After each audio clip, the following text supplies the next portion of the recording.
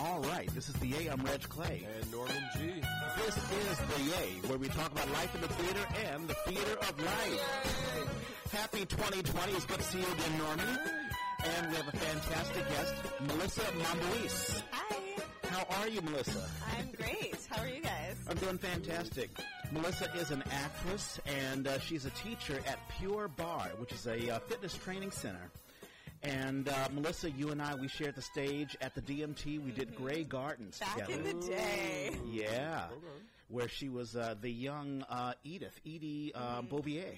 Yeah. Oh, nice. It was super fun. No one does that show, so I'm so glad we got to do it. I know. With Jennifer Tice and Christine. What is her last name? Macomber. Yes. No, she's just fantastic.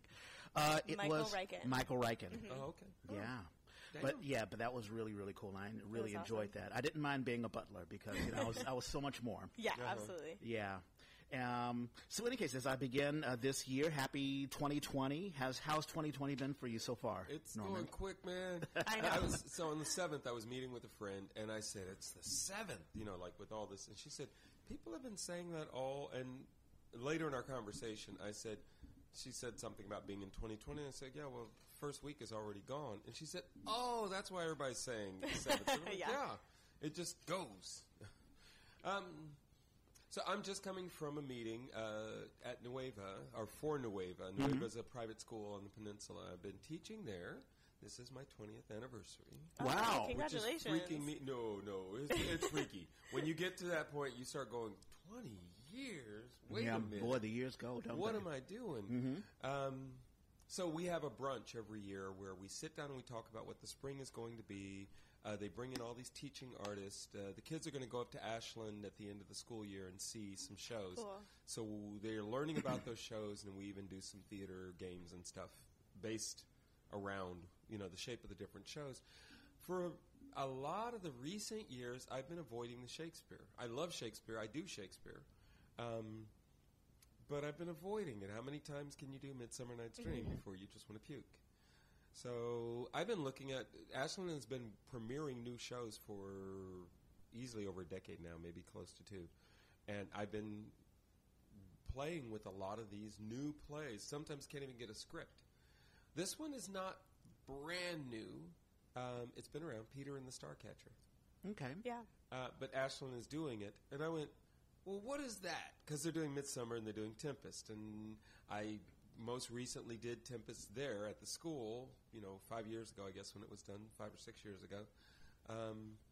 I think I've avoided Midsummer every time we've done it just because it's such a beautiful, to me, it's a pastry of a play.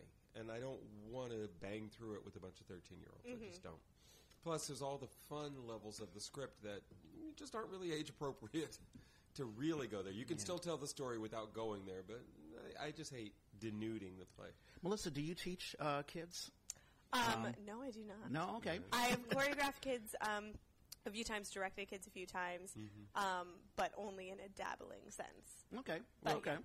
So Peter is a retelling of the prequel to Peter Pan. Oh, yes, by I Dave have heard about Barry this, and yeah. I got to learn the other person's name, but they wrote a book. Yeah. They wrote a novel that played with this in very, Dave Barry kind of humor, which is funny. I mentioned it to my wife, and I said, it's kind of PG, and she started to correct me. I said, no, you're right. It's G. he really works to keep his humor in that place, and it works in the play. So I read the script, and I went, I think I'm going to play with this one this time. Because, last year this time I was doing Everyday Alice, which was a contemporary meeting of Alice in Wonderland and Peter, all grown up in a modern time. What would that relationship look like? So I did all this research. I knew the Alice stuff. I did all this research on Peter Pan. That is a dark, crazy story. Like, Wendy gets killed. When they first get to the island, Wendy gets killed. I didn't. Tinkerbell sets her up, and Wow. and I forget the Indian's name, but the little Indian girl, Tiger Lily. Yeah, Tiger Lily. They kill fucking Wendy right off the bat. Wow. And so I'm like, this is not a story people understand. They skipped that when they taught that to me when I was a kid. Well, they do, and the weirdest thing about it, like, this is not people's interpretation of it. This is what the man wrote. So one of the weirdest things is Peter is a child, like he's pre-adolescent, and so his mind, he focuses on everything intensely, but when things are too much to deal with, his brain just sort of shuts down, and then he forgets. So like the death is one of the things, he forgets. And I think that's a deliciously twisted story to play with a bunch of 13-year-olds. That to me seems appropriate. I'm like, okay, we can, without going to some really dark places, we can go to some places that your brain already goes. 13-year-old humor definitely loves to find that dark edge. I'm like, yeah, this will be fun. Oh, yeah, that should be nice. So are you currently working on that now, or that'll be in the future? Well, today we were deciding who would do what, so that's what I'm going to do. We'll start in about a month. We'll start working with the kids, and then after that we'll cast and then put everybody to work. So that's going on. I think I told you I had an audition. Yeah. Oh, your agent sent you. I almost right? wasn't going to get to meet you today because I had an audition and they would have been shooting today and tomorrow. They are shooting today and tomorrow, but it's a commercial. Yeah. It's a like an industrial. I think it's more of an in-house thing. Got it. I'm not sure, but. Yeah, I didn't feel like I was really right for the role, and I learned an important thing about auditioning. I'm still learning about auditioning. Yeah. When you practice it, so the last audition I did like that, I did seated. So I learned this seated, and I walked in the room, and there was no chair, and I went, oh, okay, I'm going to do it standing. And all that muscle memory that you get on stage, I mean, to me, I can't learn a part if I don't know what my blocking is, what physically is going on with my character. I couldn't find words, simple words, couldn't find them. And I finally, after 2 or 3 just horrible attempts, I finally said, can I please do it in a chair, please? And by then I was just so flustered that I still barely got through it. I got through it finally, but I barely got through it. And I was like, okay. Well, that's I tell you, it's something that we can talk about later on because it deals with theater, how you memorize a monologue or whatever. And like I have monologues where I know, okay, I'm sitting on this part, I'm standing up when this beat, and then I'm going to sit back down. Right, exactly. And I've got it all mapped out. And the minute something throws me off, and it's something that I should, shame on me, I should know better. But you can't let these things throw you off. The words go away. Yeah. Especially in an audition situation. You know, when you're playing in rehearsal and then in the show, I feel a lot better being on my toes. But in the audition room, when you've got all that other junk in your brain, that's when you get thrown off. Sure. Yeah, exactly. There are some current events. There have been a couple of deaths. I was Neil Peart, who's the drummer of Rush. He passed away, and one of the great drummers. I can't even name a Rush song. What? Tom Sawyer. Either. I can't sing it because the range is way too high. Yes. But he was sort of a prog. That group was a prog rock band in Canada. Yes. Also, this actually happened a couple of weeks ago. Jack Shelton. People may not know who Jack Shelton is, but if you grew up with Schoolhouse Rock. Like I'm just a bill. Oh, he's that guy. He's the singer of that Junction. Yes. And it just broke my heart to know that he passed away. That was recently. Also, there's a woman, Ailey Willis, who she wrote the song, and we don't hear about female songwriters, but she wrote the theme to Friends. Oh, okay. Oh, wow. And also Earth, Wind, and Fire, September. Which is odd because this is a Jewish white woman. Sure, well. And, she's fantastic, and she's one of the... most of the pop Christmas songs in America are written by Jews. Yeah.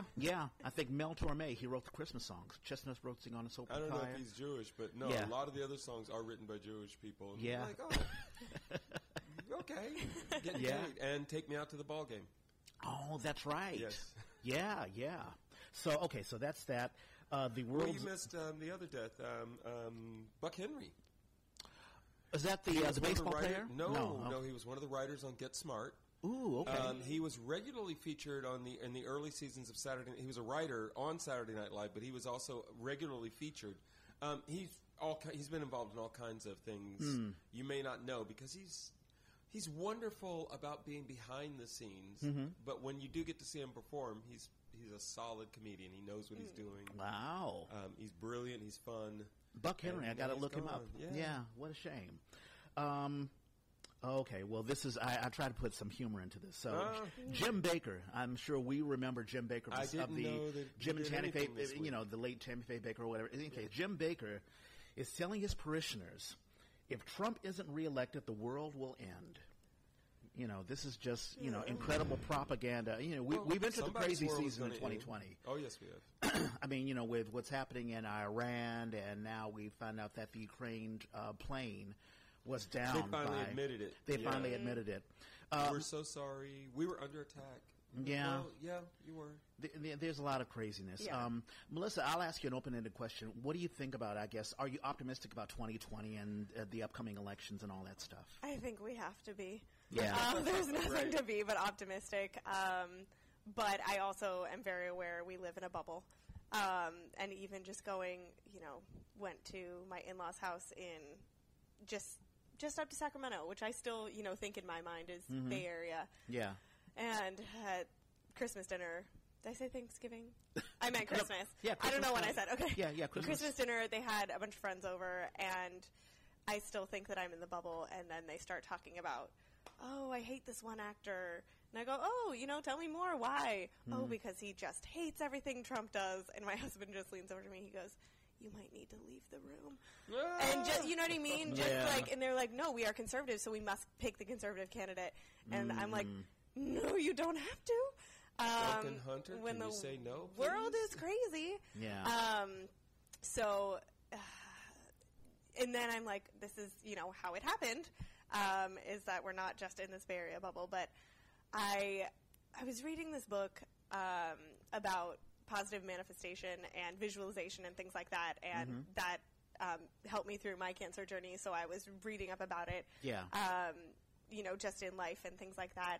And it actually referenced politics, and it said, you know, if you want something to happen, if you want a certain outcome to happen, it's not just focusing on the negative of the person you desperately do not want in office, because that means that the entire nation is putting their energy in that direction, and that's why it happens. Yeah. You also need all of your energy going towards who is right to fix this problem. Yeah, it sounds like positive energy versus negative energy. Exactly. So even if you're putting all your negative energy on someone, that still gives them focus. Yeah, you're absolutely right. I mean, there are a lot of people who say that the impeachment will actually help Trump. Exactly. Because it feeds him and it feeds the narrative that it's us versus them and all that sort of stuff. Right, exactly. Well, and it fires people up. Yeah.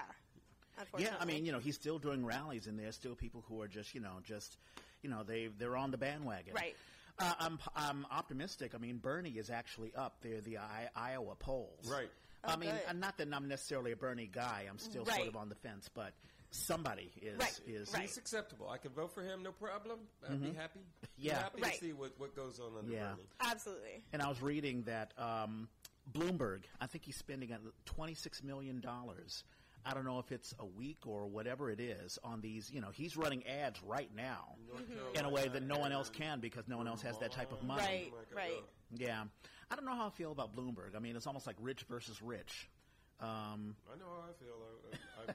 No, well, he did make a commitment this week that if it comes to the point where he doesn't get the nomination, that he would still spend that kind of money on the election, he says.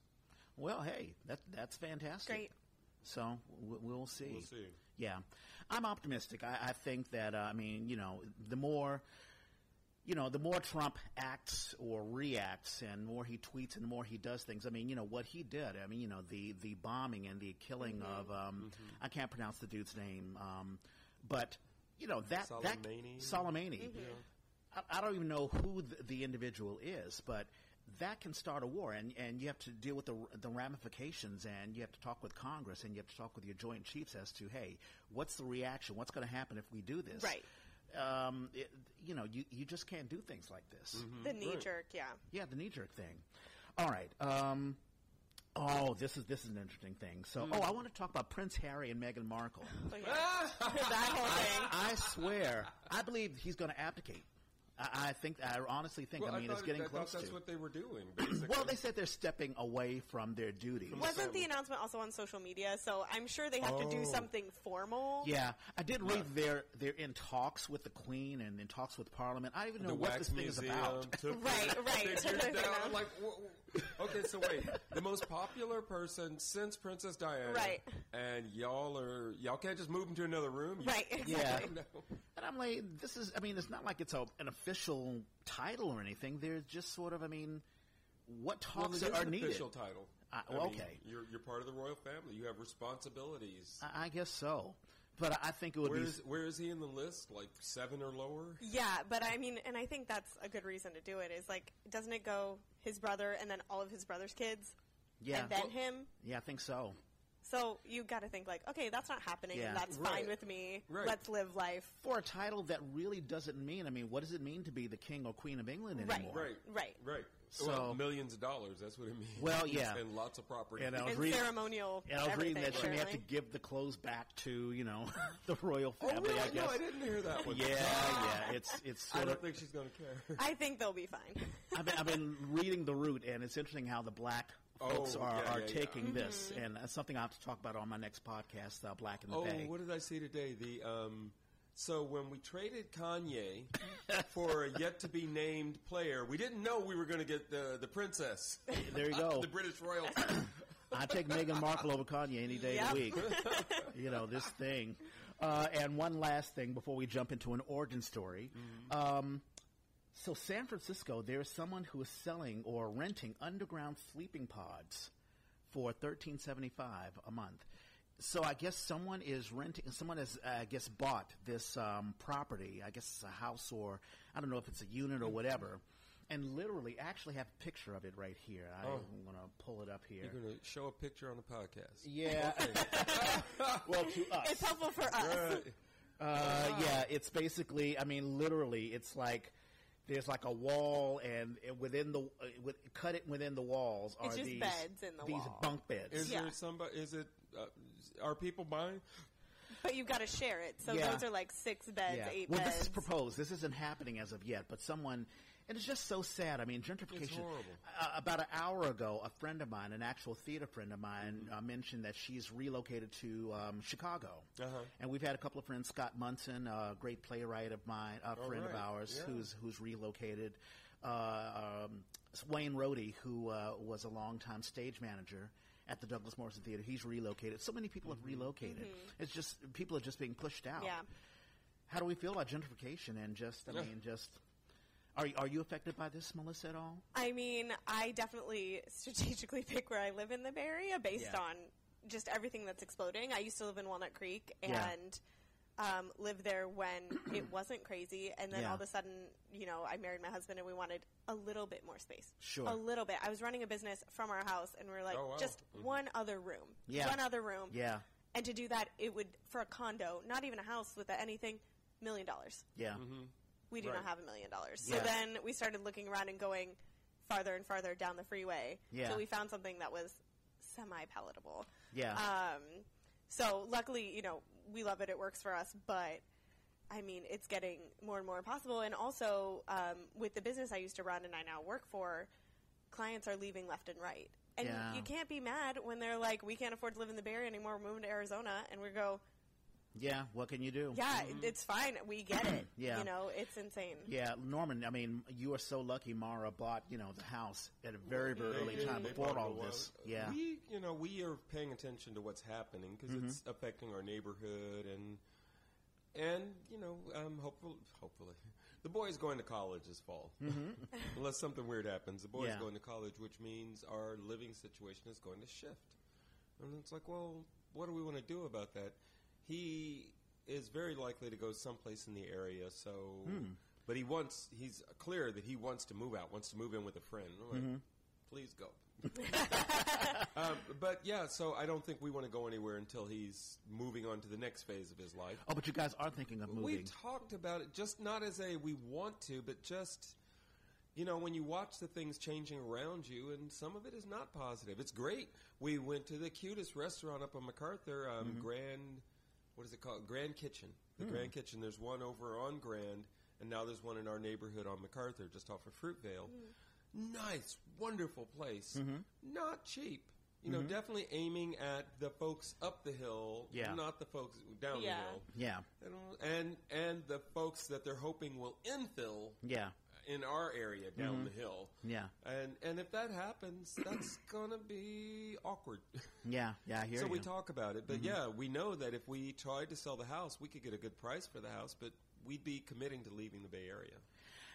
Yeah. It's something I've even talked about with my folks. I mean, I said, God willing, if I still hold on to the job I work, come February, I'll be in my 23rd year of working for the district attorney's office, almost a quarter of a century. I can't even believe it myself. Right, wow. But we have a new DA, and already people are being gone. Wow. Oh, that's right. Yes. Yeah. You didn't mention that as current event. That's... Yeah, and it's not and something there's a lot of speculation. That's what I hate about what is supposedly news when it isn't. It's opinion and it's speculation. Sure. Yeah. But yes, news is that people are... Yeah, for those who don't know, Chesa Bodin, I think that's how it is. I should know how to pronounce my better boss's learn. name. But he's a former public defender who is now a district attorney, which is now the prosecution's office.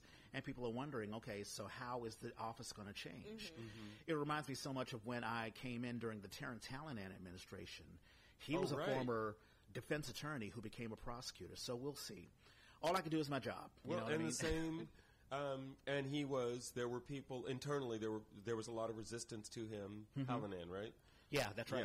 Yeah, and that's what it sounds like with this. A lot of people do not want things to be shaken up. Yeah. What's crazy, though, and that's why I think it's worth discussing, is things are already shaken up. Things are changing. That's right. Juvie is it closed officially, or it's just almost closed? I don't know. I think that's one of those decisions that empty. he's, yeah. It's been empty for a while. I work with a theater group that goes in there. Yeah, each one reach one, Each right? one reach Yeah. one. And we've been doing less and less because population is down, and therefore, they're not sure what they're doing and what they want to do with their resources. Yeah. So there's a big shift that's already happening. And to get somebody else in who thinks in the way of the status quo without recognizing this huge shift is insane. Now, this man, we'll see if he's political enough to make that adjustment without losing everyone. Yeah. Well, I mean, he made it very clear that he wants to make sure poor people don't stay in jail if you're arrested. Right. So bail bonds, I don't know if they've been eliminated, but we're going to reduce bails for people to get out of jail, and people may have mixed reactions to that. But he clearly wants to make sure that the rich don't, have a different type of justice than the poor. Right. So and the mayor was not in favor of him, so that's the other big wrinkle. Oh, yeah, in all Linda this. Breed. Yeah, exactly. No, she had her person, and that didn't work. Right, exactly. So before we get into an origin story, I do this. So 2 years ago, we do this all the time. I got lucky last time. Yeah. So 2 years ago, we had this person on the A. Dynamic. Yeah. And you do run into the N word. You do run into Right. Yeah, you run into those situations where you would never as not a pejorative either, right? Huh? Not somebody trying to be derogatory, just not that. You talking about? Wait, I mean somebody trying to be derogatory. Yeah. Okay. Yeah, definitely with the ER. So I don't know his name, but is this the guy that I suggested? Oh, if I'm days that I'm not here, he should be sitting in. No. Oh. You brought him on. I believe he was your son on stage. He was talking about the clip that we just played. He talked about he was born in Los Angeles. Then he moved to North Carolina, and he was talking about dealing with the N-word, although I think he's mixed Latino/black. Oh, EJ. Bingo! EJ. EJ Gibson. Yay. I just saw his thing on Facebook the other day. How was he doing? He seems to be doing fine. What I love about EJ is, as an actor, I'd say he's relatively new. Yes. But he is a very strong activist. He has a very, it's funny because you talk to him and he just talks jive. He talks shit. Yeah. But when he's serious about something, his vocabulary shifts in this really thoughtful, strategic way. Yeah. And he's very much an Oakland booster. So I'm like, I don't know where his theater career is going to go, but this guy's going places because he was very deep, and he was very, very open when he was on the A and talking was. about his experience and dealing with racism. Right. Living in the Deep South. And that split of being both Latino and... That's your Afro-Latino. Yeah. Something that also Javier talked about as well, Yeah. Javier Reyes. Yeah. Okay, so 1 year ago. Okay. That was where I learned to ask. So what I did was they said, we need skis. That's Duran right. Duran Garcia. Yes. Which I talked to him just recently. Oh, yeah? Where is he now? He was down the peninsula for a while. I think he may be ping-ponging back up and down. He's trying to get into the film industry as a film producer. And he was supposed to, a sad thing that sort of happened, but I was supposed to have a stage reading of a group of my plays. Right. But a bunch of folks dropped out, and I had to pull the plug on it. I'm going to say it's delayed. So the one that you got, I thought that was for April. It is for April, but not anymore. Oh, dude. I sort of pulled the plug on that. You could do that. We got to talk about that. Yeah, okay, we'll talk about it. I'm hopeful. I'm optimistic. And with that said, Melissa Momboisse. Hey. I'm so happy to have you. Tell us an origin story. So how did you get involved in theater? Where were you born and raised? Yeah, so I was actually born in Oakland, where we are right now. And siblings? Yes, one sibling. She's 2 years older than I am. We're 2 years and 2 days apart. Our birthdays are 2 days apart. And we lived in Alameda. Then we've also lived in Danville and went to college at Santa Clara University. Okay. Because that's where I got the biggest scholarship. So that's where I went. Did you study theater? I sure did. Oh, I didn't really know what I was doing with my life. So I went in as a communications major, and I always had loved doing theater. I found theater basically through choir. Always loved to sing. Couldn't stop me from singing around the house. Yeah. So when I went to middle school, I did the choir there. They had a big choir program, and the choir teacher also directed a musical like once every 3 years. And I always loved watching musicals on TV, watching plays, all sorts of things. And so then in middle school, I did my very first show ever. Was in the ensemble of Hello Dolly. I had a quick question for you because we've talked about musical theater, how the evolution of musical theater. Did you grow up on the standard like Rodgers and Hammerstein, or did you grow up on sort of the later stuff like Sondheim and Andrew Lloyd Webber? Definitely both. Okay. Definitely both. But in school, it was funny. Our choir teacher's mother taught history. Okay. And she would show us musicals, like 1776, movie musicals. Yeah. And then like Oklahoma, stretch, like historical stretch. Sure. But definitely if I had to pick one that like I saw more, it would probably be your Sound of Music, Oklahoma carousel type films. Sure. Yeah. But I think the first like professional show my parents ever took me to was Phantom of the Opera. Oh, wow. In San Francisco, the tour. Oh, it had to just blow your mind. Oh, totally. But also, I was probably like 11. I don't even know. But the first crack, there was like a crack of fire, and then the chandelier comes up, and it was so loud to me and my baby ears that the rest of the show, I sat with my fingers right over my eardrum. Yeah. Anticipating something else to be really, really loud and scary. Yeah. So I loved it, but I was also stressed the entire time. Interesting. But yeah, so found musical theater that way, and then kept doing it. I did a bunch of church productions throughout my high school years, but also I was a very, very reserved kid, very shy kid. Okay. But through theater, I found a way. It was easier to make friends. It was easier to have something to talk about. It was easier to, kind of find your group of people. Yeah. So I loved that about it. I also was so shy and reserved that I liked not being myself. Not being yourself, I'm sure, as you guys know, gives you freedom to do things and experience emotions and say things that you would never do or say or be in your own life. Absolutely. As a complete wallflower. But, yeah, so I kept doing it, and then... but I also was a competitive tennis player throughout high school. Wow, I didn't know that. So it was sort of like I couldn't do it all the time because I also loved doing that. Yeah.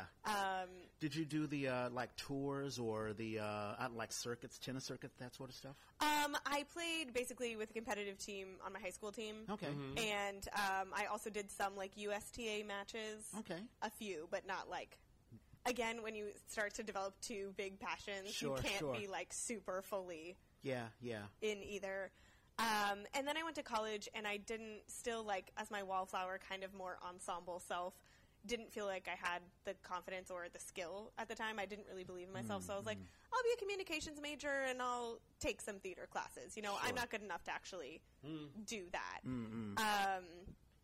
But then throughout college, I started really disliking the communications program, and I didn't really find my place there. They made you take a lot of different things, so you weren't just, you can emphasize in journalism or TV or something like that, but they made you take everything first, and I just wasn't finding one that I was drawn to. Sure. And then I started working with the theater department, and again, it's not their fault, and not my fault. It's both of our faults. But again, I wasn't confident enough in myself to really, like, go for it. And I'd only ever done musical theater, so I was like, great, they do one musical a year. I'll do that. Yeah. So what was the breakout moment where you, I don't know, sort of stepped in the light? Great question. But basically, like, when I was going through college, I did a lot of tech on the side. And my professors, needed people to do tech and didn't have anyone who was emphasizing in tech. So I basically was told over and over again by the faculty that I wasn't really talented enough to be on stage, so I should just do tech. Wow. And basically, if you weren't a part of, like, the popular crew, they didn't care who you were. So many programs do that. Yeah. Right, and I wasn't putting, to be fair, you know, looking back, I wasn't really putting myself out there. I was putting myself out there maybe once a year for the musical. Yeah. Of which I didn't get in my freshman year. And they were like, well, we have 2 freshmen. We can't take any more. Bye. Right. And so I was taking theater classes, and I was doing voice lessons and taking a ton of dance in college, which I never really could before. I learned to dance basically through theater, and so I was finally, like, really exploring that. But I couldn't get on stage. I literally could not get on stage. I tried. So I started auditioning elsewhere.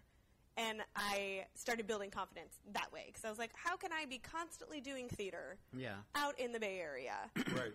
But I am not talented enough to take this acting class that I have to ask your permission to be in. You know, I'm rather stunned that a teacher, because I would think that a teacher's job is to build confidence. Not in my experience. Yeah. No, I think theater is a different animal in the education system. Interesting, yeah. It definitely is, and I definitely had friends where it was the best few years of their life. You know what I mean? Sure. And they were taken in and one of the chosen ones, and I refused to, you know, kiss ass pretty much ever in my life. Yeah. And B, I was not really attacking it. You know, I was like going to these auditions and, if it doesn't happen, like, fine. But it definitely took a hit on my confidence. But in the outside world, I was still doing theater. But I was only ever a dance ensemble. You know, I had a few things in high school, you know, at church where I played roles. So I was like, I know I can do this. And I got into this to sing. Because I love to sing. Yeah. And this was a way to sing more. And then I fell in love with dance, and then I fell in love with acting. For those who don't know, Melissa has a wonderful soprano voice. Oh, thank you. Thank you. No, you really I'm do. actually, that show was actually weird for me. I'm more of a belter. Yeah. So I did Grey Gardens with you, and I had to, like, use my soprano register for the first That's time right. on stage back and in there was the day. a lot of, I mean, I think of the wonderful song, I think, is it Mother Darling or something like that? It was, yes. And we had, it was a sort of a patter song where we're singing in harmony. It's you, I think it was 3 people singing simultaneously different lyrics, Right. but we all have to sort of meld our voices, and of course blending is very important. And you're right, you know, it's not a belters type song. Right, exactly. Yeah. It's not a belter type role except for one moment. And they told me, they were like, you got this role because you were the only person who could belt that one moment. Let's work on everything else. And I was like, great. Right. No, that's fine. That's fantastic. But I was going to ask you a question, Norman. Is it, I mean, because you're a teacher, is it talking about, you know, theater and education, I hadn't even thought about how, is it the job to flush out the non-talent to sort of tough love? When you said that, I thought, I had flashbacks to, I transferred to San Francisco State, and I was coming out of Cal Arts, so I definitely had a chip on my shoulder. And I walked into that department, and I auditioned. I had been at school. I had transferred not wanting to do theater, and I realized that it was too hard to work a job and go to school and try to do theater. It was just too much. So I'm like, well, let me see what's happening on campus. I auditioned for every show that fall. I think it was a fall, that semester, whatever. I auditioned for every show. I didn't get in anything. And I felt like, especially with the confidence of a transfer student, you're an educator. You owe me feedback. If you give me a D or a C in your class, I think it is your job to talk to me about where Yeah, I'm tell me missing why. it and what I can possibly do if I'm interested Right. in doing better, raising my grade, even just to be crude about it. You owe me that. And I thought, well, wait a minute. You owe me that too in theater. This is a theater in an educational setting. You owe me that. And I went to every one of them. Nobody gave me a straight answer. Fast forward 3 years. This one teacher who I had auditioned for who gave me this BS answer. Oh, what was his answer? You were good, but there were other people who were better.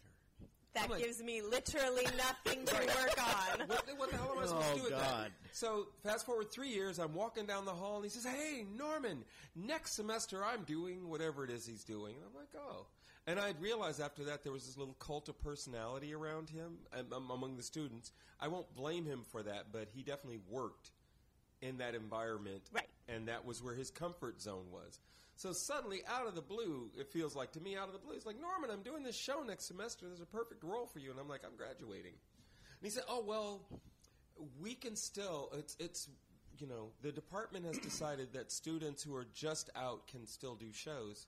I just looked at it and thought, so if y'all gave the same courtesy to the people coming in, because I think you do I think you owe that. And I think what happens a lot, and in fact, I know it's true, you could tell me all the teachers right now in the Bay Area, and I probably know half of them, and have worked with a bunch of them. Yeah. And there are people who are amazing actors or have specific skill sets, but maybe aren't great teachers. There are other people who are solid teachers. You may not be that excited about them on stage, but oh my God, what they can help somebody get or the way they work with people is great. And nobody is tracking this in the educational. Very few people are tracking this. They just need a warm body. Mostly it's somebody gets a recommendation. You've got what looks like a decent resume. They hire you. Most places don't even say, hey, why don't we do a test lesson and see how you work with our community? Or go, why don't you sit in on our stuff Or and see what we're guest direct doing? a show and we'll see how it something. goes. Yeah. No, most places don't do any of that. So the people who are teaching are too many times these egomaniacs. It may not even be the majority of the time, but too many times they're egomaniacs, and they look at you and go, oh, you don't fit in my thing. And they just shoo you away. I do get the sense, and I don't know if I felt it at NYU, but I definitely felt it at Ellington and other places where maybe they feel, well, my job is to put a great production on at the end of this semester or the summer or whatever, instead of I got to make sure every single person who walks into, who is a student is elevated. Right. And who can learn from being a part of this or being, maybe the people you pick always for leads could learn something by being featured. Right. Once or twice or, anything like There's that. all kinds of ways. I do that. That's what I do with the 13-year-olds, the program Nueva that I'm getting ready to do. I go in thinking about the show I'm going to do and what I think it's going to look like and how I can utilize these kids. And it happened last spring where there were a couple of roles that were relatively small, and the mistake that people make all the time, and I always point to, like Romeo and Juliet, it's real easy to blow off the prince. If you don't actually know the story, you may not even think of the prince as part of the story. But if you don't have this figure, this person who literally has the power of life and death and needs to have that energy from the moment they step on the stage, we need to see this person can actually affect everybody's lives. If you don't have that energy, then the show doesn't succeed. Doesn't matter how beautiful Romeo and Juliet are. If there's no real threat to their love, then the story is just a long, then why kill yourself? And they love, and then they kill, and then they stupidly kill themselves. Right, exactly. As opposed to my other options are so limited because this person is so powerful. So I'm always looking at that. So I had one kid in the show last summer. It was Mother Road, which is wild. If Octavio Solis is in the Bay Area, I'm going to get him. He was a Bay Area playwright for a long time. Now he's up at Ashland, or he lives up in Oregon. His show Mother Road was there last year, so we did it. Had one kid, and he was playing the father in a flashback, one scene. I put him in, because it was an ensemble piece, I put him in the opening. I put him in a few other places. I gave him a few key lines. He still never had, much in the terms of line load, but every time I put him in for a specific reason, and I kept emphasizing that to him. And finally, as we were getting ready to do the performance, I'm yelling at this kid because he's just not taking it seriously. It's like, if I blow my one line, who cares? And I'm like, if you blow your one line, then I wish you weren't on stage. I wish you were dead. I say things like that. And I'm like, no. And, and I'm saying, obviously I'm being ridiculous, but this is really important. Do you get how important? And now the whole cast is standing around and looking at me. I'm like, do you get how important this is? And I mean this for everybody. Do you get how important this is? The story we're trying to tell is kicked forward by your character.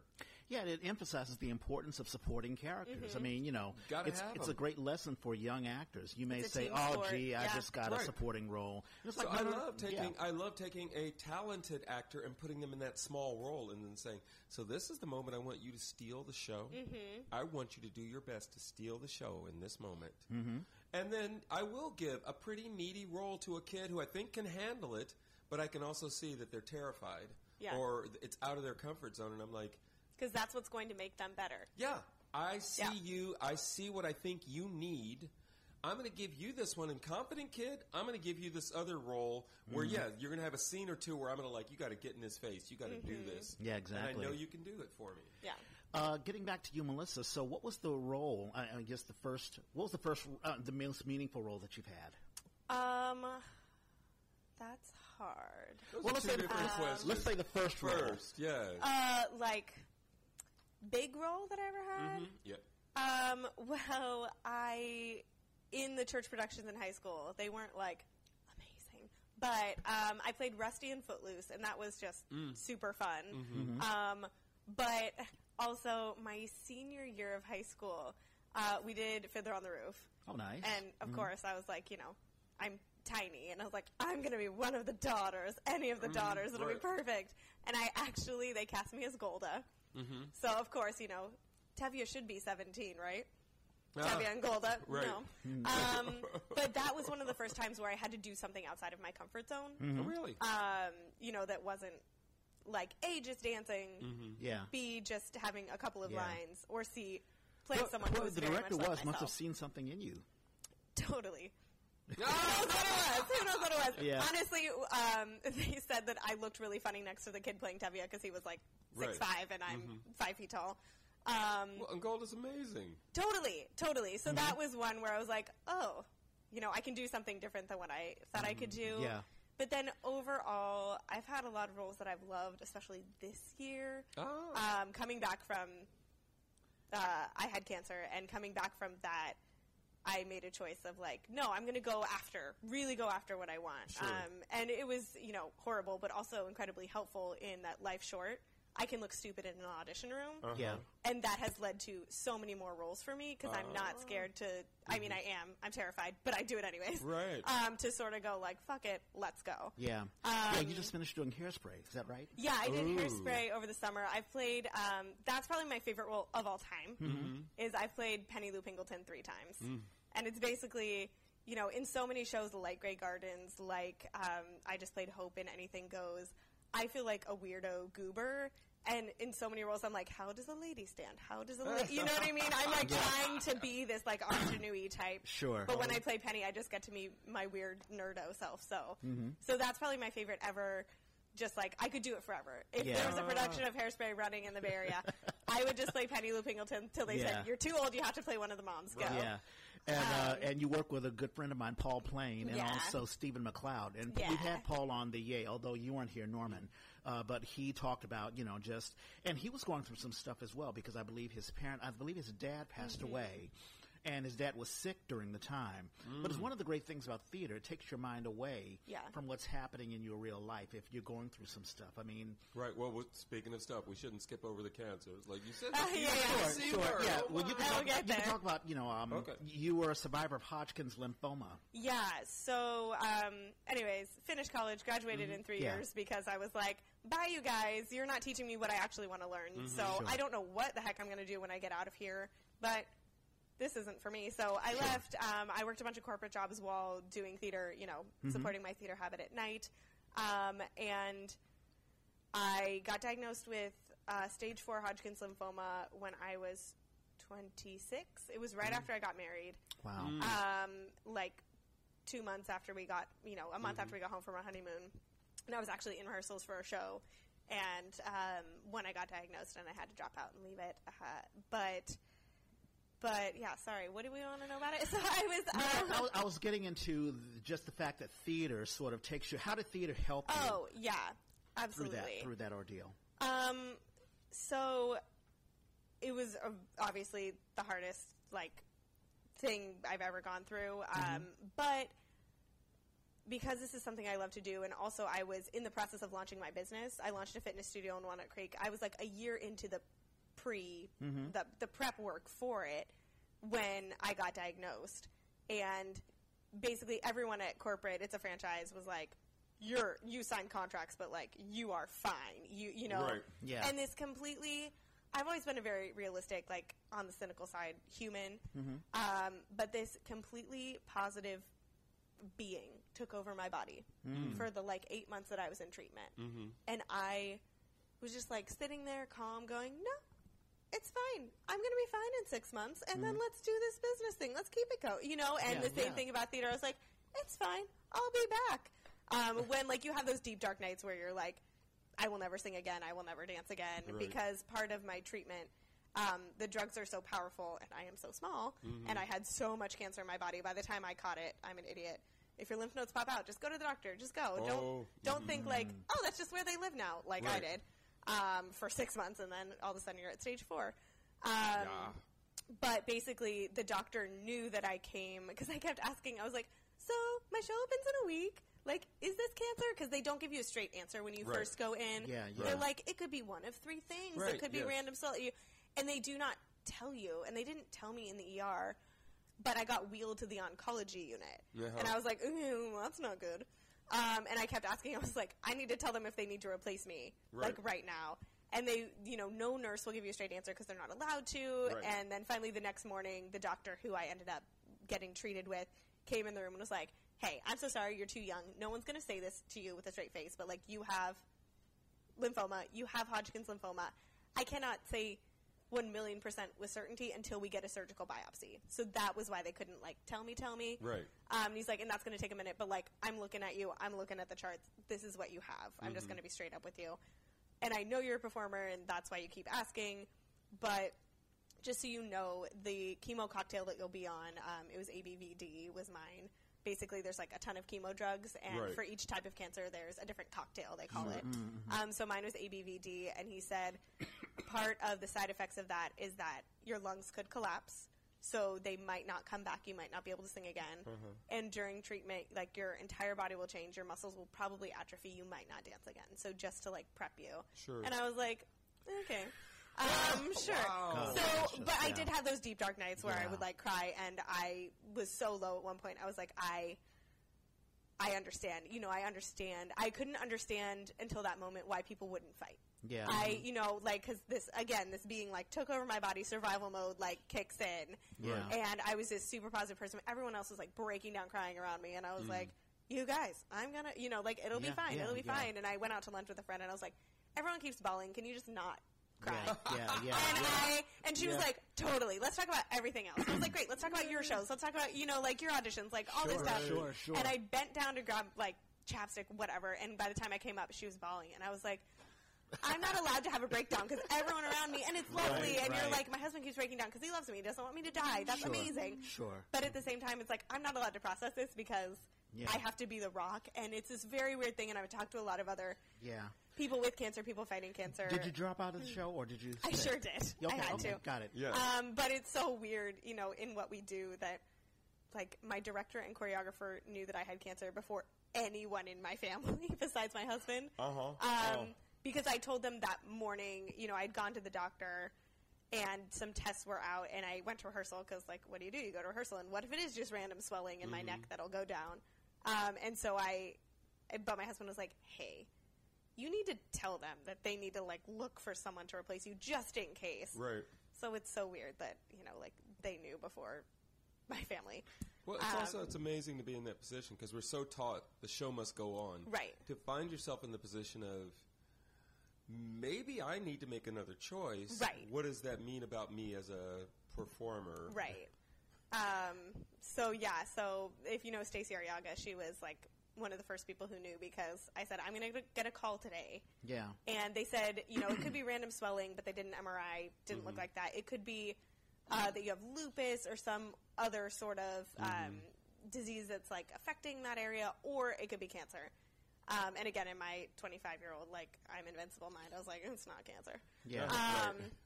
But so I told them, and then I got the call in the middle of rehearsal, and I had to go back in, and we were working on this number where we lifted, it was the Who's Tommy, we lifted little Tommy, and he had not been at rehearsal the entire time. It was his first day at rehearsal, first time doing the number. I was one of the people lifting him, and I was like, I don't want to, like, make a scene and be like, I must leave when he finally gets rehearsed after, like, 5 hours. Right. So I did the number, and then our director was too busy, so I was like, I have to go to the hospital. The lady on the phone said, your blood's clean, it's not lupus, like, you have to go to the hospital. And so I stalked, at the ballet school in Walnut Creek, I stalked Stacy, our choreographer, up to the restroom, and I was like, hey, I don't know who to tell everyone is busy, but, like, I gotta go. So she's, like, the first person besides my husband who basically knew, which is insane. No, it's amazing. I mean, I just had a couple of thoughts, but theater is so personal. It's like, I mean, I don't know if I could have that personal conversation with my boss at my day job, because it's like, hey, listen, I'm taking sick leave, and and this is what it is, and see you later. Right. And it might be this thing, and I thought I was going to get a reputation in the theater community of being like, like the girl who cried cancer, basically. Yes. Yeah. And, like, it turns out it's not that, and how dramatic was that? But sure. That didn't but happen. also, I mean, not that, I mean, I'm a positive person, because I've heard so many, I mean, my mother's suffering through, is undergoing cancer treatment her own self. But, dealing with it at a young age is so different from dealing with it when you're older, because, when you're young, you just said it, you're invincible and you feel that you can deal with anything. And I think that sort of inner strength, and also you're surrounded by people who really love and care for you. It sort of helps you overcome, because right now you are clean. I know that you still have a couple of more, I think, years or whatever. Yeah. So basically with Hodgkin's lymphoma, and as the disease was so advanced when I found it, I'm not considered a survivor until I've survived until I have survived 5 years clean. Right. Yeah. So I will be at 4 years this March. Yeah. 7. See, and that's so the then I'll have fantastic one more thing. year before I can officially say. Yeah. It's so weird, and they're like, "So what are you?" And I'm like, "In remission? I don't know. I mean, I'm gonna get there. I consider myself a cancer survivor, but I can't say it yet." Yeah, physically you're functioning. You're not slowed down. It doesn't appear to be. I know you have some bad days, right? Yeah. Every day is You've bad. adjusted. So there's, like, pros and cons to fighting at different ages. So my pro was, like, I was in great shape. I, felt the life energy of, like, I just got married. I love doing theater. I am launching my business. There's so many reasons to, like, fight. That's right. That's right. But what they don't tell you is, and you go through something called chemo counseling, where they tell you everything that's going to happen. You might lose your lung capacity. You might develop heart disease. You might get another cancer later in life. All these things. What they don't tell you is how devastated your body will be and your brain will be the second that you're done. So the second that you ring that bell, you ring the bell at chemo when it's your last treatment, like, that's when everything emotional hit me. Right. Because I think you go into that fight or flight, thing, and then my body was like the super positive person, had really bad mental days, obviously, where I was like, I get why people don't want to do this. It's so freaking hard. I get why people just want to enjoy their life and let go. But overall, I was like, going. And that, when you don't have doctor's appointments scheduled, when you don't know what's next, when all you're left with is feeling terrible. Yeah. That's when it all hit me. And physically, what they don't tell you is that you might not get better from that chemo exhaustion. And I mean, I'm a tiny person, but you get the amount of drugs based on your stage, not based on you. Yeah. Right. So if you're a 200-pound football player who has stage 4 Hodgkin's lymphoma, you get the same amount of drugs I get. Yeah. Who do you think is going to hit harder? Right. Of course, it's going to hit you A harder. 5-foot-tall, 95-pound lady or him? Yeah. So basically, I'm still living with the extreme repercussions of the chemotherapy. So I ran my business for 2.5 years, but my health was just going down and down and downhill. And my doctor was like, you need less stress. You need to do less. Yeah.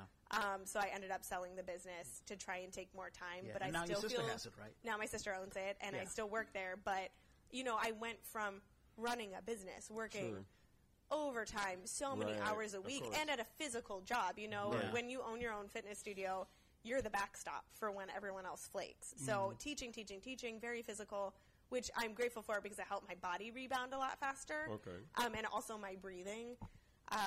Yay. Because, you know, teaching, you're working out and you have to talk. And you have to talk, And I got myself right back into voice lessons, like, right as soon as I was, kind of cleared to, because I was like, I know that if I don't re-expand my lungs, it might be gone. Right. You know, my ability to do this might be gone. Yeah. So, but at the same time, I was working, you know, 60 hours a week, whatever it was, and now I teach a few classes a week, and I'm still the same amount of exhausted. Yeah. Every day. I wake up like I got punched in the face, and it's really hard when you're in your 20s. I'm now 30, but it's really hard when no one else your age or around you gets it. Right. Yeah, but I mean, of course, I had no idea how. You're such a mentally strong person. I mean, just telling the story. There's so many individuals who just a lot of therapy. No, I totally understand. Honestly, I've never been to therapy until after chemo when I really needed it, and I was like, wow, I could have been using this my whole life. But I mean, I have friends who will quickly tell me, "Oh my God, let me tell you what happened with this and that and this and that," and it's sort of like a pity party, and it's like. Okay, and sometimes a little overwhelming. Yeah. But then you have individuals who are like, okay, listen, this is what I'm dealing with, but this is how I'm going to. Man, I try not to. Yeah. But you're not giving us a pity party at all. You're simply saying, hey, this is what it was, and this is how I dealt with it, and this is how I'm currently dealing with it. Yeah. And that takes mental strength. And I think, not talking about it or talking about it in a pity party way gives the cancer more power. Yeah. Right. So I kind of refuse to do that. And also, like, I'm here. Yeah, that's right. And that is incredible, and not everyone gets to be here. Right. So let's do something with it. Yeah. You know what I mean? A lot of people could say, hey, listen, I'm going through a lot of stuff and whatever, so I'm not auditioning for anything. I'm not doing anything. Forget about the podcast. Forget about all sorts of stuff. I'm just going to stay in my room or, you know, just do the bare minimal. Right. And that's it. And they just shut the door. Totally. And that's, of course, the wrong way of doing it. It takes mental, I mean, I honestly believe that your physical health deals a lot with your mental health. Oh, 100%. And that's something that we talked about a lot. A lot of my chemo nurses would be like, do visualizations, do positive visualizations. They're like, it's going to sound hokey and crazy, but just do it. You know, like, because the chemo goes through your body and then it comes out when you urinate, basically, like, pee away the cancer, as it were. It's kind of funny, but they were like, this is going to sound nuts. But when you're laying in bed and you're about to go to the bathroom, visualize as you're going to the bathroom the cancer leaving your body, draining out of your body that way. And they're like, it's going to sound crazy, just do it. Yeah. Because you're mentally staying strong and mentally going like, every time I go to the bathroom, it's a success. More cancer is leaving my body. Right on. Yeah. You know? Quick question. Did it affect you when you were doing hairspray or? Well, basically, the one thing that still really affects me is just energy. I used to be that girl who would like, you know, theater is also my community and my kind of social place. So I would be that girl who would do the show and then go out with people after the show and all that stuff. I can't do that anymore. Yeah. And sometimes people don't get that. It's like, no, in order for me just to do the show, I'm going to be like hit in the face tomorrow morning and need to sleep in. So it's like that sort of aspect of it has gone away for me. So energy definitely was affected for hairspray. And then my lung capacity has pretty much come back. My body has pretty much come back, but I've worked hard on both of those things. Sure. But yeah, it's the energy, and then also with the chemotherapy cocktail that I was on, it damages your brain. Yeah. And gives you some short-term memory, like loss. A lot of my memories are gone. My sister will like talk about stuff in our childhood, and I'm like, okay. So like some just like, and it's very patchy and very. But you can still get off book, sporadic. right? Yes. Okay. I have to work a lot harder. Yeah. But I can. But like I'm doing a show in 3 months. It starts rehearsals in 3 months. Okay. What and show I is picked it? up the script today. South Pacific. Right on. Nice. Yeah. Not the Sondheim thing. Is that Sondheim? I thought it was Roger Sondheim. Hammerstein. Okay. Yeah. Shame on me. Okay. But yeah, so I'm starting that in 3 months, and I picked up my script from FedEx today. Right on. Because which character? I'm playing Nellie. So there's the nurse in the army, yes. and then the French planter. I'm the nurse in the army. Oh. So the romantic lead then. Yeah. Oh yeah. shit! Watch that man right out of my hair. Exactly. Holy cow! Exactly. That's awesome. Oh, that is. I watched that movie last year. I'd never seen it, and it's as hokey as those old Hollywood musicals can be. The music is the music is gorgeous. Yeah, no, the music's fantastic. So I picked it up today, and I'm gonna start. If you guys do you use any apps for memorizing your lines? I use the Line Learner app. Line Learner, okay. I had never used it before I got sick, and people would tell me about it, and I'd be like, because it was easy for me. It was very easy for me to memorize my lines back then. But now it just takes more repetition, and I think my brain has definitely gotten sharper. I'm on a lot of supplements to try and, counteract what's happened to me. Right.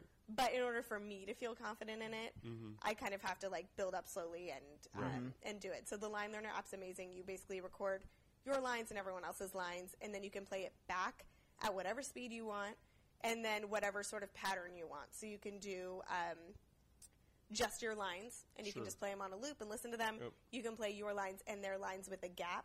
So it'll basically be like your line, my line, then a gap for me to repeat my line. Interesting. Or just a gap. So it'll be your line, gap for the amount of time it takes me to say mine. So basically, I'm going to put that into my phone and start working on it, when I'm doing the dishes, when I'm doing the laundry, so that in 3 months I feel already confident on it. Yeah. And that way in the room, I can use all of my mental energy on taking notes, because when you have short-term memory loss, you have to be so much more focused on what are you saying, because I'm not going to just remember it later. Yeah. I had a concussion once super during focused. a show, during rehearsals, and I didn't know. I mean, they said it. I didn't know what it meant. Right. And so and it was musical, and so there was songs and dance. I would do a choreography rehearsal, walk into the other room while they worked on another number, in front of a mirror, could not remember what I had just done. Couldn't find it, and didn't know. Later on, I found out, and I was like, "Oh, my brain was hurt." Right, exactly.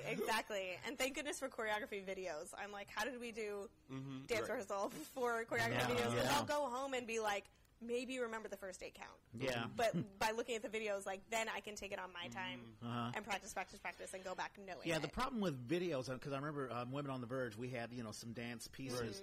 But, of course, I'm looking at a video, and I'm like, okay, I've got to inverse this because it's... Right. If they don't film it from the back, you have to be you have to focus really harder on what foot people are on. Right, exactly. Oh, wow. I was going to ask you a question, Norman, as a director standpoint. When you have an actor, I don't know if you've ever had this, an actor say, hey, listen, I've got a medical problem. I've got to deal with this, because you have to put on another hat. Have you had to deal with that at all? To me, it's not really another hat, because for me, I'm always, and I thank Nueva. Nueva has taught me so much about directing.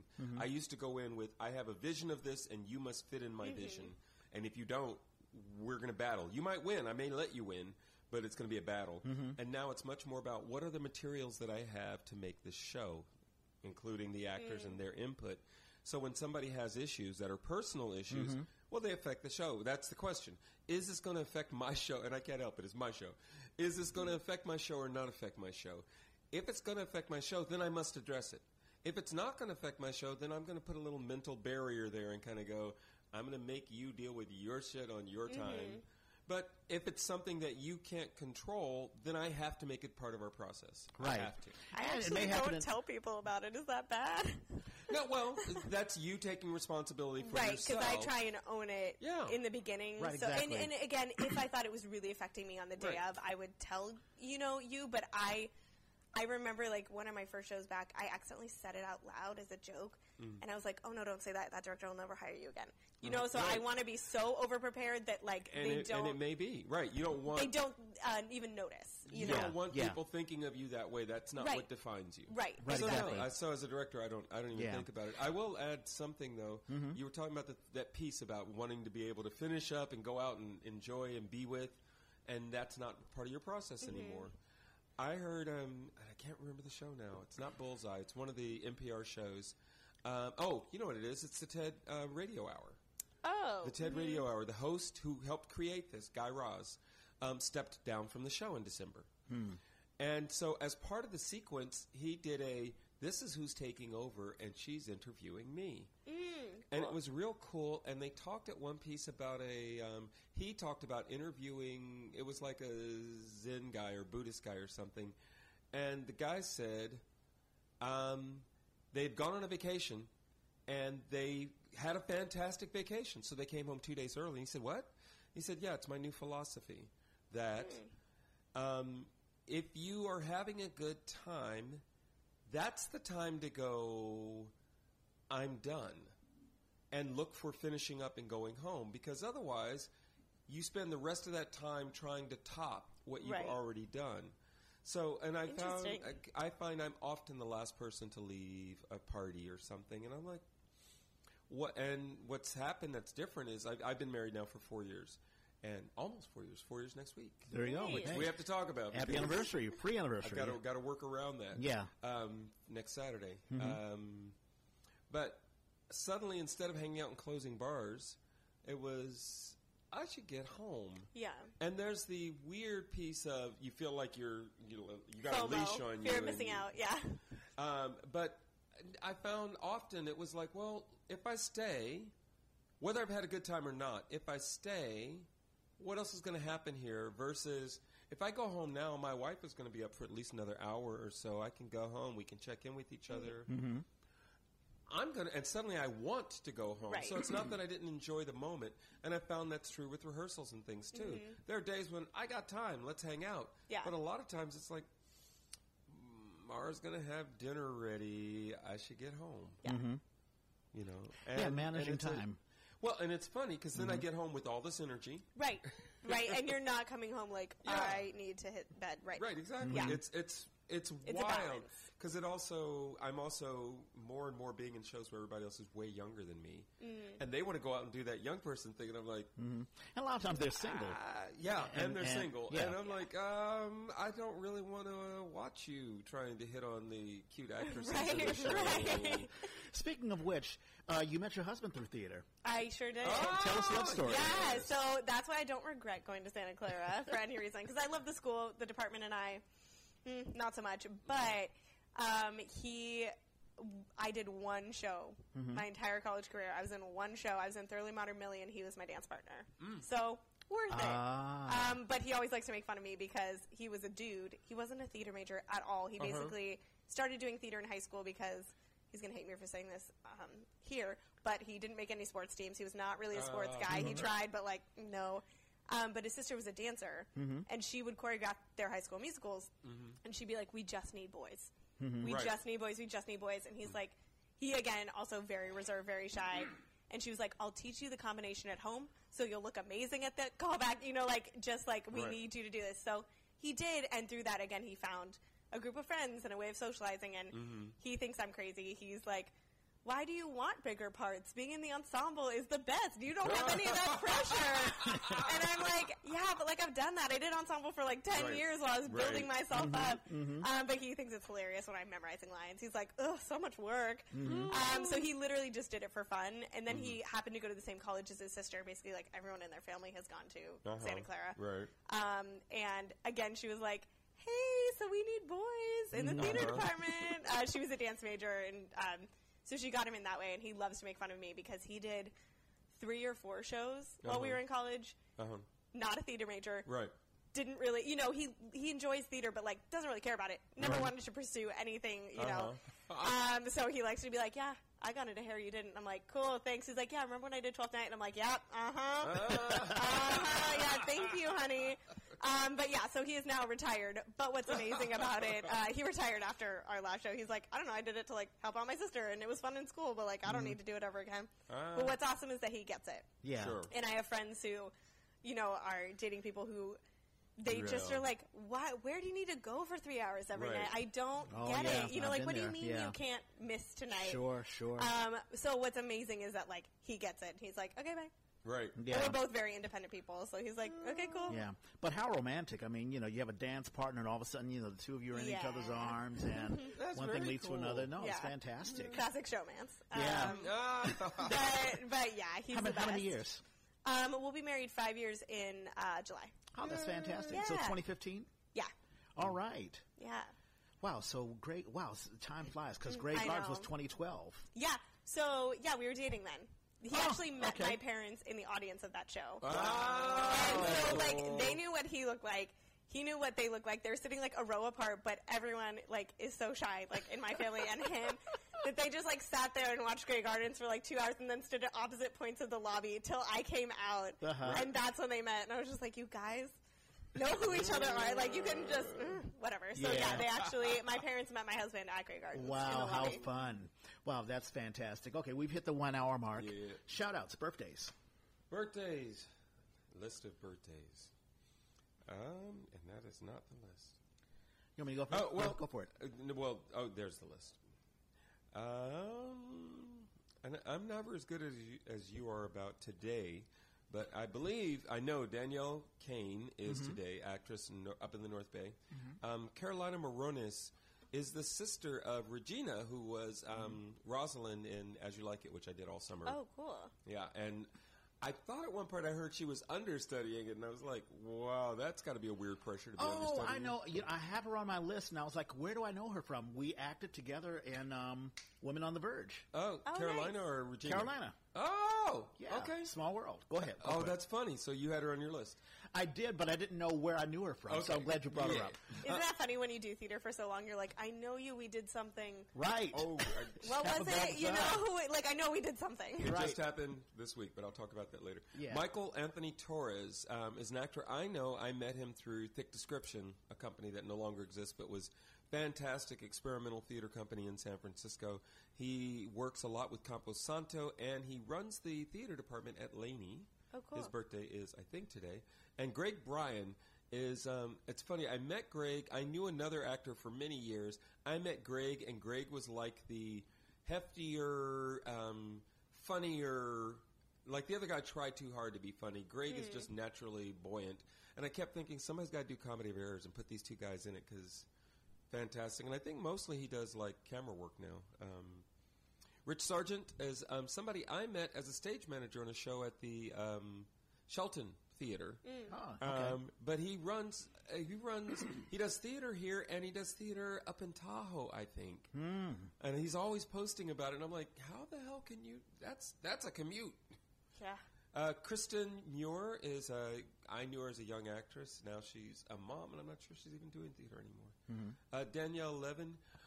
You know when you fall in love with somebody in a show? Danielle was one of those actresses where I was like, I am trying to be appropriate, but and my character actually played the villain who goes after her. Oh. So I'm supposed to lust after her, and I'm like, you're just so much more like my little sister who I just want to take care of, but I'm supposed to lust after you. So, her birthday this week, Barry. Very great. You talk about. Okay. Taylor Valentine is was a young actor that I met, and now last I checked, was in New York directing. Oh, wow. Cool. And then I have one other one, which I'm pretty sure you will say, so I'll let you jump to your list. And we'll see. I kind of doubt it. Paul Baird McCormick, he was on stage. I tell you, the ladies just fell in love with him. He did Hedda Gabler at the I'm looking at the poster right now, off Broadway West, and he was the lead. He was the one that Hedda falls in love with and all that sort of stuff. And I tell you, the ladies just fell head over heels for him. And his birthday was Friday. A graduate of mine of Duke Ellington, Raymond Lomax, his birthday is Sunday. I have no idea. I've got to contact my the folks Your who I alums, graduated with, yeah. my alums, to see what they're doing these days. Also on Monday, Casey DeCaney, I'm trying to remember, she one of the EastEnders shows we did. It was I'm thinking of Great Big Wooden Barrel, Wonder of the World. She was in Wonder of the World, and she was in that. She was fantastic. I'm looking at the poster right there. So her birthday is on Monday, January the 13th. on Tuesday, Angel Anna, she and I, we did a reading of one of Lynn Aylward's plays, and she's just a lovely, lovely actress, and I'm working to get her on the Yay. But her birthday is Wednesday. You mentioned Barry Graves. Who was in Foreman in Paris. Who was in Foreman in Paris, Oh, yeah. Yeah. No, And Friday, yes, I know exactly what you're talking about, Lamont Rigel. Yes, and I think that's who I was talking about earlier when I was trying Yeah, to you identify. thought that EJ was Lamont. Yeah, Lamont. Yes. Yeah, no, Lamont's fantastic. He's a veteran actor. He worked in Minnesota for a quick bit and then came back to the Bay, and he's getting back into it. Fantastic black actor. And also Noel Katz. I'll tell the story real quick. So Noel Katz, he's probably the earliest connection that I have with theater. So immediately after I graduated from NYU, I worked for Third Step Theater Company, and they did a series of one-act plays and also little teeny-weeny musicals. And his was one of the musicals, and I did not have contact with really anyone in New York when I moved away in 1992. All of a sudden, I'm doing a play at, I'm looking at the poster, Nia, the musical, mini musical that I wrote. And someone in the audience says, "Hey, I need to speak to Reg Clay." And I'm like, "Oh, this is me." And she's like, "So I'm a friend of Noah Katz." And I'm like, "Noah Katz? She's like, yes, you were the stage manager when we did Third Step Theater Company back in 1992. Now, this was in 2017. Wow. Right, yes. And I'm like, wait a minute, he remembers? And how in the hell did they even know who I was? And apparently, I guess I was on a program, and they knew my name. And she was like, yes, he remembers you, and he just wanted to say hi, and we wanted to support you. Wow, The theater cool. community is fantastic. Yeah. It's a tapestry of people who just really care about each other. Well, So- I ran into that this week. I went to, there's a group called, and it's funny, they're not on Facebook, Artist Reading Writers. It's basically like selected shorts. It's on NPR. Yeah. Where they do these short stories, and it's one or two people just reading the whole thing. Gorgeous stuff. Diana Lauren Jones was one of the readers. I didn't know. Richard grabbed me and said he was going to this thing. And I was like, "Oh, That's right. We had her on. And she was one of the readers, and there were two stories. Each of them had two women. So I didn't know the other woman. I walk in. I know the woman who runs the program, so that's great. I see Diana. Oh yeah, I know you. That's wonderful. The second story, both women I know. One because I keep wanting to say Celia. Yeah, Maurice.